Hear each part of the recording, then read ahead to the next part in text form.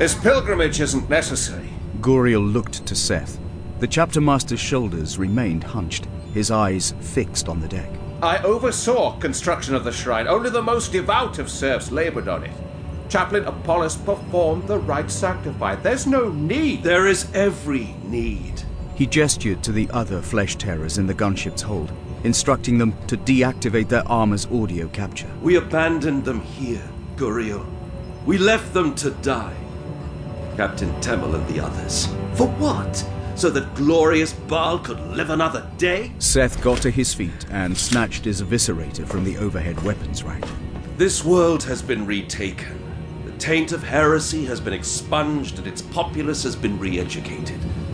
To the Imperium of Man, it is as it was.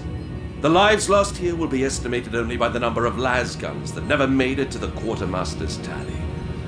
We are not so callous. We cannot afford to be. Seth fell to silence, transfixed by the chapter symbol on Gabriel's pauldron. A teardrop of blood trapped within a savage saw blade.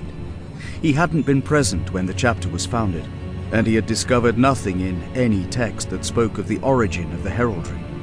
Once, to him, it had perfectly captured the essence of the flesh terrors, the blood of Sanguinius fueling the savagery needed to fight in his name. Regret pulled Seth's eyes closed a moment. Now he saw the symbol for what it was, a life engulfed by violence.